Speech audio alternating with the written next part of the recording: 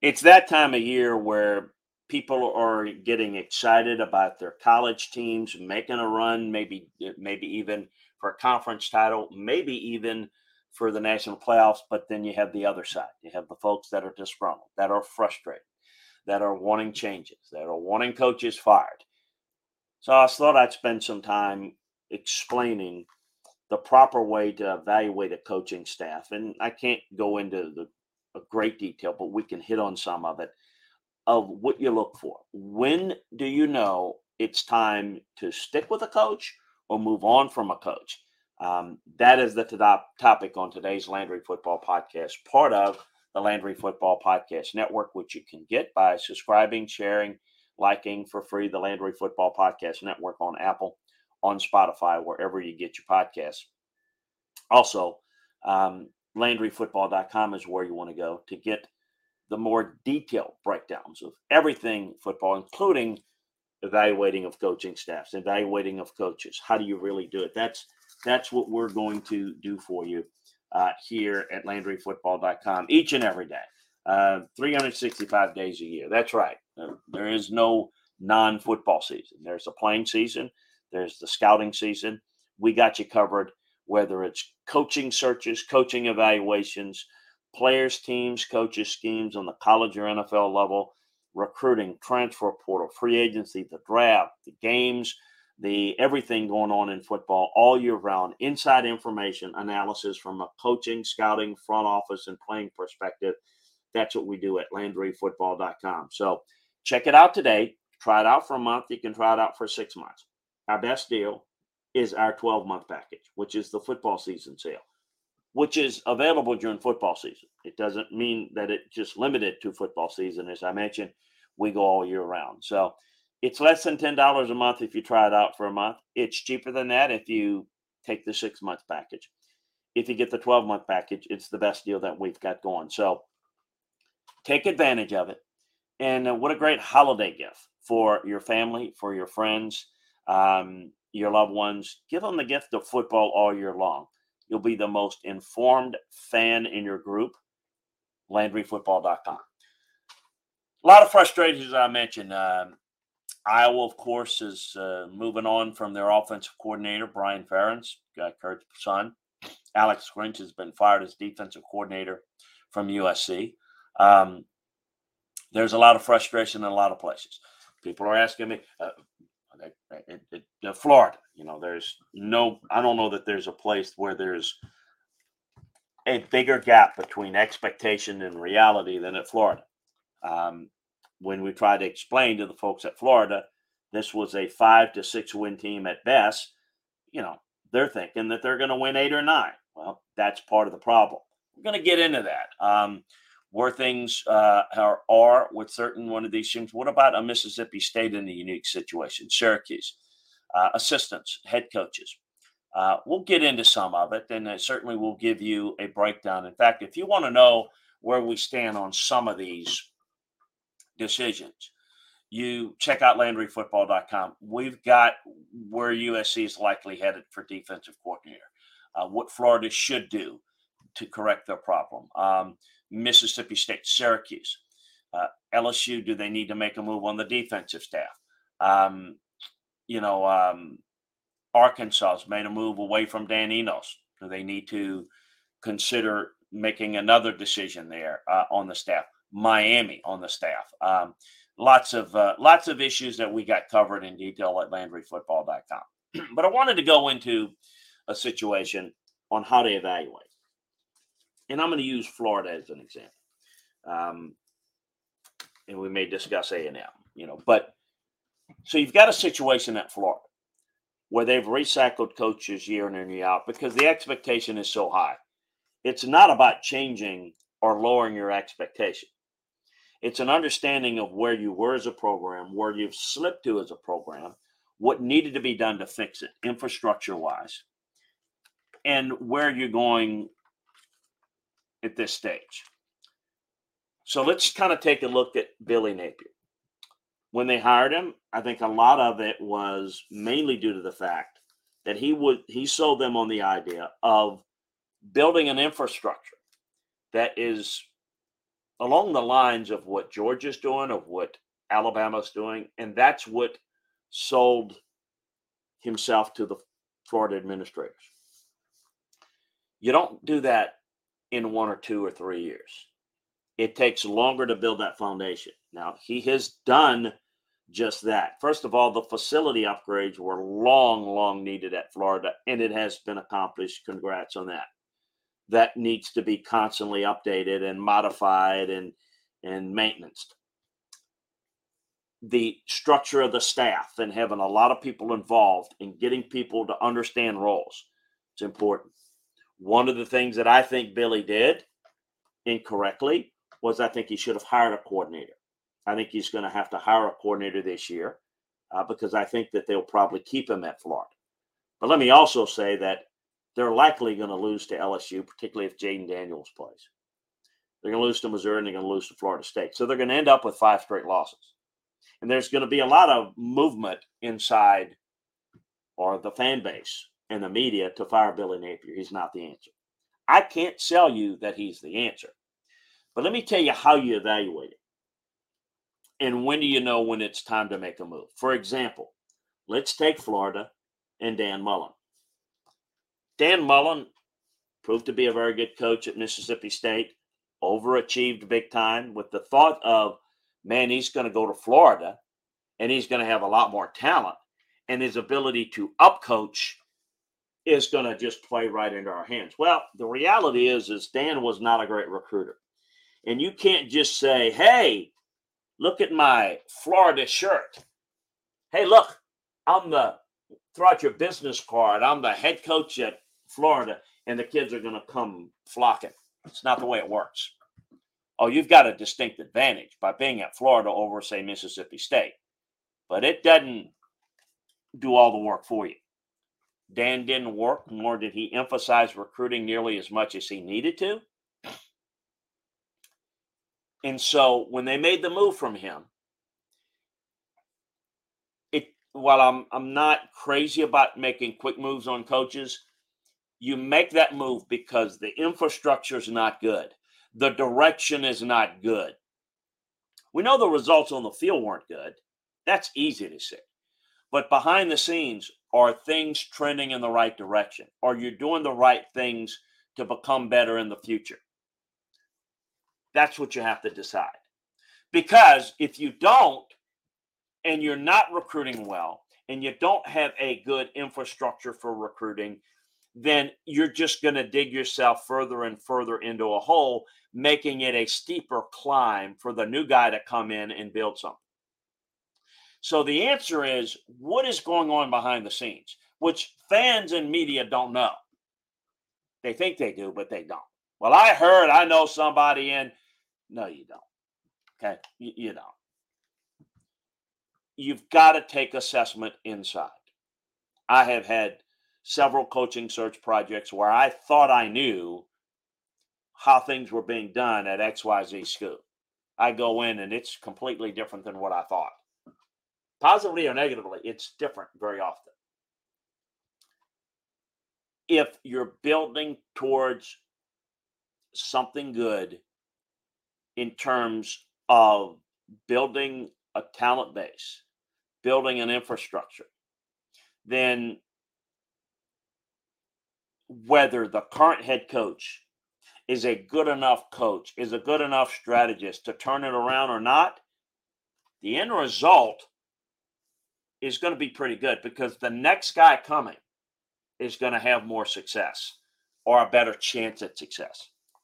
What you run the risk of doing, if you have somebody that has good infrastructure and is setting things up but is not winning on the field, is if you cut that off at the knees, then you've got a house that doesn't even have the full foundation built yet, and the other guy comes in and it begins gutted and it becomes worse.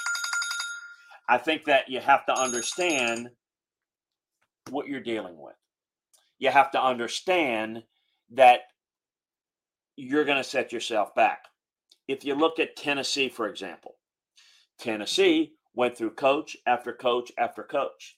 It got so bad at Tennessee that now with Josh Heupel, not by any means doing a great job, but doing a pretty good job, the fans are thrilled. Why? They've been so far down at Tennessee that just going to bowl games is good. Now that's going to change. They're going to expect more, and I don't know that Josh is going to be able to do that. But the point is, if you're building something behind the scenes with a good infrastructure, understand that you're building towards something that somebody, whether it's the current coach or the next coach, can benefit from. Now, if you're Texas A&M and you've got really good infrastructure, you've got a good NIL program, you've got a coach that's recruited well, I think that you look at that, but it's 6 years. And you've got a god-awful record on the road, god-awful record of proving an inability to adjust to modern coaching styles that's hurting them. So it's kind of the end of the road, but are they willing to make the move? And by the way, everyone talks about, well, they got to decide whether they're going to spend the money. If they spend the money this year, it's $77 million. If they spend it next year, it's $67 million. It's actually a couple of million off each year. I'm just using this. So are you going to, so the decision, if you believe it shouldn't be about money, because is really another 10, 12 million going to break you at that program? No. The question on whether Jimbo should stay or not is not whether you want to write the check or not. Because if you don't want to write the check, well, then you don't want to write it next year or the year after, because it's going to take several years before it gets to, say, 30 million. So what it comes down to is, do you believe that there are foundational things that Jimbo is doing that's going to make the program turn around in year 7 and then spike up in year 8? Okay, you have to make that decision. If the answer is no, then the whole what must be done eventually must be done immediately, because it's a problem. Now, the good part about waiting out a year or so, as long as the recruiting is good, as long as the culture is good, well, then you're still in line to have the type of success that you seek with the next guy, with a better guy. I also think a big part of what you need to do in a situation like A&M is you need to know that you can get Mike Elko, or if it's Lane Kiffin that they seek, or if it's Lance Leipold or Chris Kleiman. Whoever it is that they want, it be somebody else. I'm just throwing candidates out, not flippantly, but guys that I think would do it. But I don't know that there's a really good fit. I don't know that Lance or Chris would be good fits, because I don't know that they'd be comfortable in a place like A&M. I don't know that Lane Kiffin wants to live in College Station. So those are the things you got to ferret out that are addendums to just who can do well coaching. You got to know you can get that guy. Is the timing right? You need to be able to have the ability to find that out before you make the move. You really need to know before you make the move who you're going to get. If it's a disaster situation where you got to make a move, well, then you got to make a move, and then you got to go get the best guy that you can. And I'm not a believer in hope being a strategy, but you sometimes do need to hope that things fall in place. It's really not a good strategy. It's really not the way you want to go. You really need to know who you're going to get, who's willing to come, and there are back channels that you can do to have that idea. And sometimes that makes a difference. So I believe every situation has its own unique qualities. But when I hear situations about certain guys and whether you should make a move on this guy or that guy, every fan in the media loves to track the changes and who's next and who's coming up, and it's a game to them. For fans, they get frustrated. They want better. But be careful that you don't haphazardly just cut your nose to spite your face because, well, I'm going to appease the fan base by sacrificing this coach. Then what? Then you go out and hire somebody that's not even as good as that guy or no better than that guy. And then you're, again, like Tennessee was, 3 and 4 coaches in that were disasters. And every bad hire sets the program back further and further. Coaching changes need to be made at times. It's a part of the business. It's not a fun part of the business, but it has to happen. It's just part of it. Evaluating what is going on behind the scenes is important. It's critical to making the determination of where you go going forward. Now, we live in a different world. There's media perception. There's media scrutiny. There's upheaval even in social media. That is sometimes tied to NIL money, booster money. Well, I'm not supporting if this guy is still our coach. You have to make tough decisions. You have to sit there and explain to the key boosters that we're both on the same page. We both want what's best for the program. But let me tell you what you don't know and what you don't understand and why I'm doing what I'm doing. And you've got to get them on board. It's your job. It's why athletic directors, their job is to do 2 things: raise money and hire a football coach. Maybe at some places hire a basketball coach. Yeah, it's great when you hit on a women's basketball coach or a baseball coach. That's not going to set your legacy as an athletic director. It's the football coach. And maybe basketball coach at a basketball school to some degree, but a lesser degree. It is pivotal in a football world with the football revenue that you get it right. You've got to understand when you hire coaches who they are. It's why I do detailed scouting reports on these coaches for them. What type are they? You need to know when you get in a Lincoln Riley that he's going to throw a coach under the bus, that it's all about his offense. So when it comes time to be a good CEO, you realize he's not a good CEO. Well, the time to know that is before you hire him. And not try to make the splash hire because you stole the Oklahoma coach. That makes us look good. It makes you look good for the offseason. 2 years down the road, not looking so good, is it? Understand it. So if you're Florida, you got to look hard at it. Think about this if you're Florida. Let's go back to Florida State. Jimbo left. They get Willie Taggart to come from Oregon, who is a disaster. Then they had Mike Norvell. Let's take Willie Taggart. Some will say, well, they let the black guy go. There's a racist base. It's easy to throw the race card out. And look, racism plays a lot in our society. There's no question about it. But if you study the Florida State program under Willie Taggart, you see the recruiting, the culture was going in the ground. It needed to be a change, and it needed to be swift. They bring in Mike Norvell. Oh, but Mike Norvell's not winning any more than it. No, he's not on the field, on the surface, but behind the scenes, cleaning up the culture, cleaning up the infrastructure, cleaning up the recruiting. The program is getting a lot better. Look at the result now. Now they're competing maybe for a national playoffs because they were patient. One school, but both philosophies worked.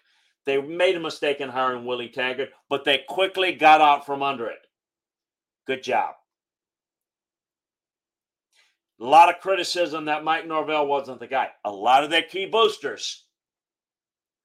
This guy's not the guy. You can't hire a coach from Memphis to coach at big bad Florida State. Guess what? Not only can you, but he can win. And when he's doing it well behind the scenes, stick with him. Take the criticism. Take the bullets. because you're going to win in the end. Florida State did it. Florida's got to make a decision. Which is it? Is things going well behind the scenes? Is it Willie Taggart-like or Mike Norvell-like? Or something different, somewhere in between? Only they can make that decision. If you spend some time in it, you can. Absolutely. You've got to have an understanding. Mississippi State, she's got a first-year coach. They hired him quick after the death of Mike Leach. An unusual circumstance. A tragic circumstance.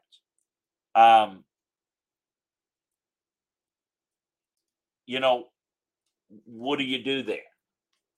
Do you look at the fact that you haven't made a long-term commitment, that he was put in a tough situation, that he needs time to really assess his first year as a head coach and show and prove by answering some tough questions about how is he going to build the program going forward? Or is there concern that he's maybe doesn't have quite the plan to fix it? If it's the latter, you got to make the move. If it's the former, you might want to consider giving him another year. Syracuse has had a situation with Dino Babers for quite some time. You've got details on the staff. You have to look at coordinators at a place like LSU. Is the problem personnel or coaching? Well, there's a little bit of both, but it's more personnel. So do you sit there and sacrifice a good coach because the personnel's not good? You always have to ask why and answer why. That's the definition of breaking it down. When you can ask why don't we have better players on defense? Well, we haven't recruited. Why? We haven't identified proper players on the transfer portal. Why? And you have to be able to answer that. And you have to assess everything. So as a coach, you not only have to assess your coordinators, your position coaches, but your staff members, your recruiting alliances and how they're evaluating, what they're looking for. There are details now that require kind of a general manager type, CEO type feel for a head coach that requires a lot. And Billy Napier needs to hire, if he survives, he needs to hire an offensive coordinator. He needs to become a guy that can be a CEO. I think that Eli Drinkwitz helped himself by becoming more CEO. It's great that your strength is as a coordinator and as a play caller. And you can do that provided you have somebody else to handle some of the things that you have to relinquish by being a coordinator, certain head coaching duties. It's a slippery slope if you don't get it right. But understanding and identifying it behind the scenes is the key. Hope that gives you an idea about how to evaluate going forward your program, whether he should stay, whether he should go. You can't listen to the fans. If you listen to the fans, you listen to the media, you're going to be sitting amongst them. I learned that a long time ago. You have to know what's going on. You have to assess what's going on, and you have to have a trained eye to turn to the right type of people that can advise you the right type of way in making coaching decisions. A reminder to subscribe, like, and share the Landry Football Podcast Network on Apple, on Spotify, wherever you get your podcasts. That way you don't miss any of our podcasts talking about all aspects of football. LandryFootball.com is where you want to go to get the detailed breakdowns of the game of football, college football, NFL, you name it, we got it, LandryFootball.com. Always great to be with you. Talk to you again next time, everybody.